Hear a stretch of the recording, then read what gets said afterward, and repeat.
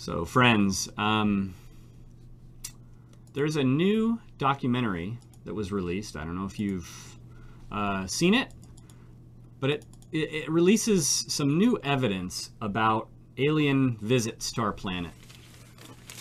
And the picture that this documentary gives, pretty compelling. And what it is the compelling message is this, that these aliens have visited us and they have made it very clear that we're in trouble, literally hovering their craft over top of nuclear weapon sites and literally shining a light right down onto the weapons themselves, as if to say, we have a problem with this. Why the violence? And showing up to school children and telepathically planting kind of this sense in their mind that the way the human world is going with technology is just gonna be bad, is gonna be ruinous. So friends, as we visit the book of Joshua, it is as if we are aliens visiting a nonsensical planet. And we look at some of the things in this, particularly the violence, the conquest of Canaan, and we have a problem with it. We see things like in verse 10, what is only hinted at and later explicitly dealt with in this book. God will certainly drive out before you the Canaanites, and all those other names. We see as that's fleshed out later on in the book that it seems like every man, woman, and child wiped out so that this new group can occupy the land. And this doesn't sit well with us. And we look at other places in the Bible and we say, what about loving your enemies? What about blessed are the peacemakers? And so for many of you and for your friends who won't join us at church, chapter 1 in their book entitled Why I Can't Take the Bible Seriously is, Joshua and the conquest of the Canaanites. As we approach Joshua and the cultural context that produces this, we do it with our own brand new cultural context, and everything feels wrong. And really, this is actually brand new historically. This, even in recent eras, this was not people's reaction as they approached this book. Let alone long ago, when this was originally written, people did not find it problematic. And unfortunately, what usually happens today in our instantaneous reaction to what happens in the book of Joshua, what usually doesn't happen is that the reader takes the time to absorb the stories, take them as they are, enter into the context within which they exist, and then listen for what you hear.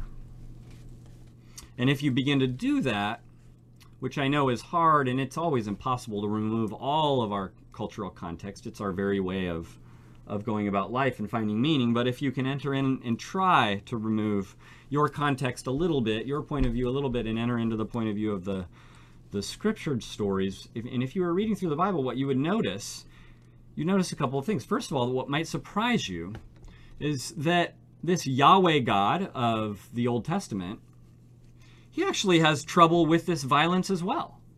And actually his idea of the way the world works is he has a problem with the way violence has taken over and warlike peoples have brought their oppression. But what you'd also notice is that there's something that for this Yahweh God is even more problematic. There's something that troubles him even more. And actually it's something that is the root that even leads towards the warlike violence. And God's greatest problem is a problem of injustice where the world, where there's this world where the people have dispensed of the world's maker. The people have dispensed of the world's maker, and thus, as a result, they have become warlike peoples. They have become people who wipe each other out. So the root issue that you would take if you could enter in with this sort of, kind of remove your mindset and enter into the ancient mindset, is the root is that this turning away from God and turning towards idols, choosing to play religion and religious games instead of walking in an honest relationship with God.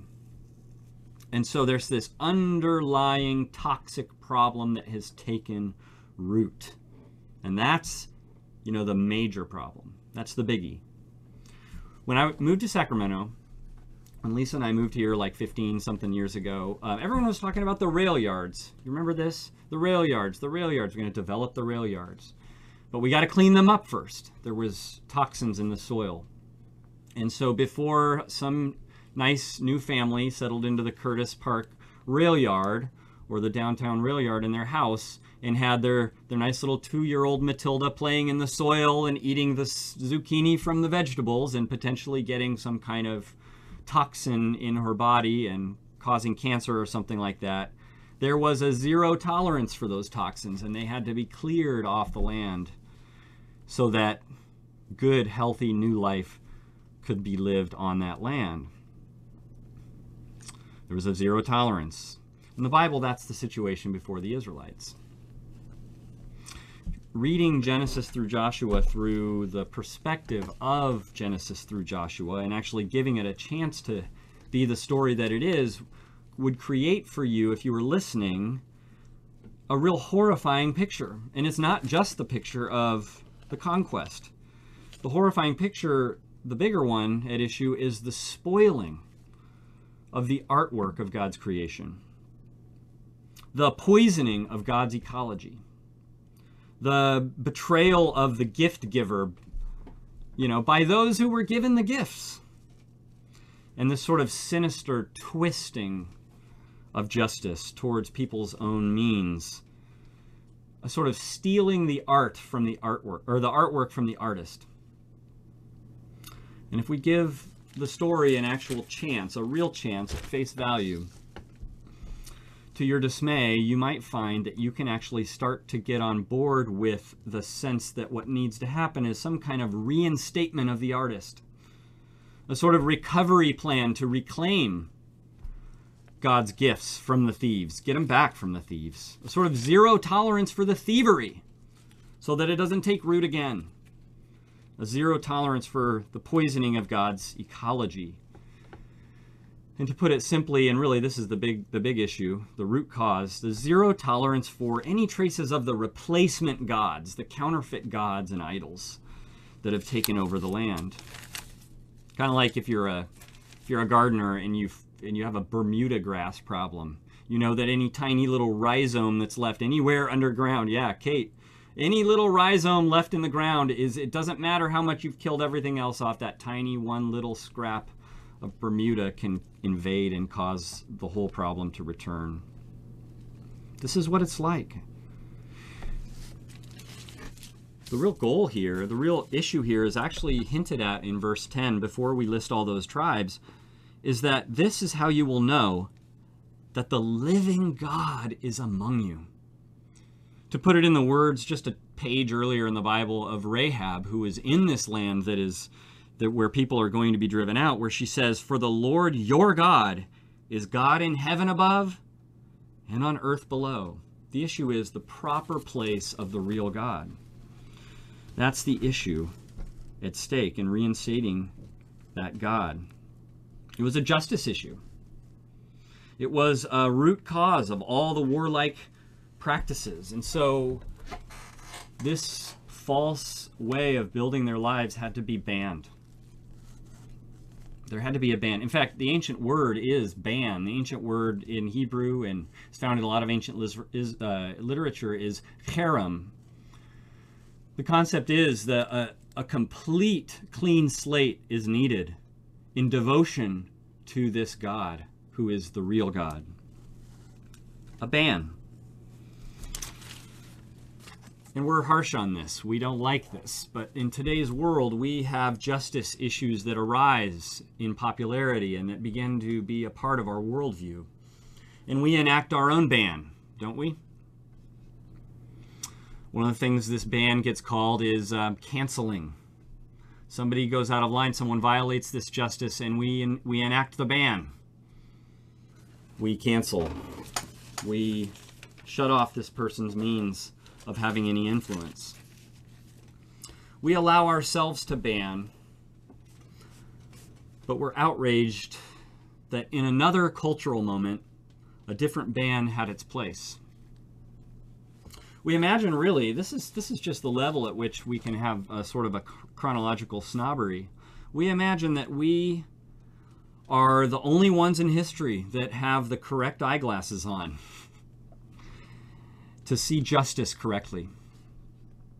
And so even God's justice in the Bible has to pass our litmus test first and gain our approval. God needs to check in with us before we will allow his justice to stand.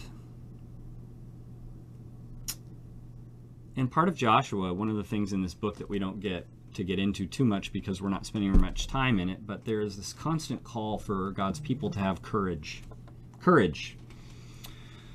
And I would say that we can be encouraged. We can be nudged towards having courage to look for God in the Bible, despite our hesitancies that come from our current worldview. Despite whatever contemporary bias that we've been given, that we carry into the passage, have courage to look into the Bible and to see how God exists in its pages. Because in Joshua, the book really is basically giving us one picture, and Judges, the next book, will give a very different picture. The Joshua picture is, hey, there's this covenant, there's these promises, and God is finally going to do this sort of definitive answering in his actions to fulfill the covenant. He's going to give them this land.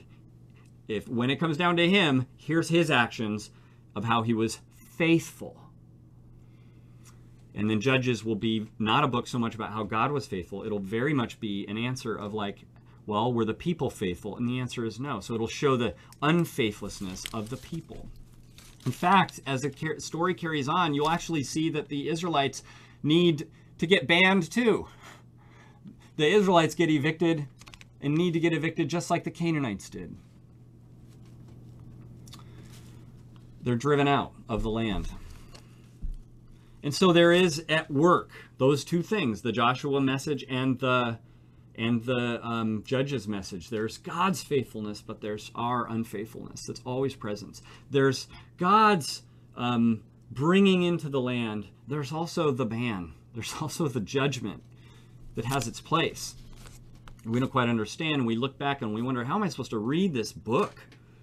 How does it apply? And I just assure you, I want to assure you that it's not because we need to take it as some kind of instruction manual for how to look and how to have a worldview in our world today and how to approach other people and peoples who are different, how to think about our land. No, none of that stuff. It's a book that prepares us and sets us up to understand what on earth was going on with Jesus. Because here in Jesus now, finally, as God holds together this thing of his faithfulness, but also this justice, as God holds these together, finally in Jesus we find in one person how this faithfulness and this ban will hold together in one. And we find Jesus as God's Son coming as one not who is going to enact the ban like the first Joshua with a sword in his hand. Instead, the second Joshua, Yeshua, the ban would fall on his head. And finally, what becomes of that is that the transition to the New Testament view that we live within today, the New Testament worldview and point of view where we say, the ban is over. We don't live under the shadow of the ban. We don't live under the shadow of the judgment because God has unbelievably found a way, and Jesus has risen from the dead. God has found a way through Jesus that the ban no longer rests upon our world as we cower in fear. There is now, as Scripture says, we enter into this not with a sort of holy people entering into a land that is ours kind of view of the world. We look at this book now through the fact that we can now fully immerse ourselves in the worldview that comes out of Jesus that says there is now no condemnation, no ban There is now no condemnation for those who are in Christ Jesus. And blessed are the peacemakers. And for that, and leaning in and moving towards other people who look and talk differently than us with the view of Revelation 7.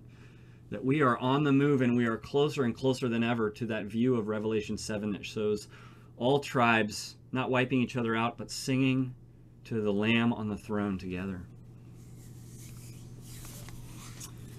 That is the vision that we are led to through the book of Joshua. Let us pray.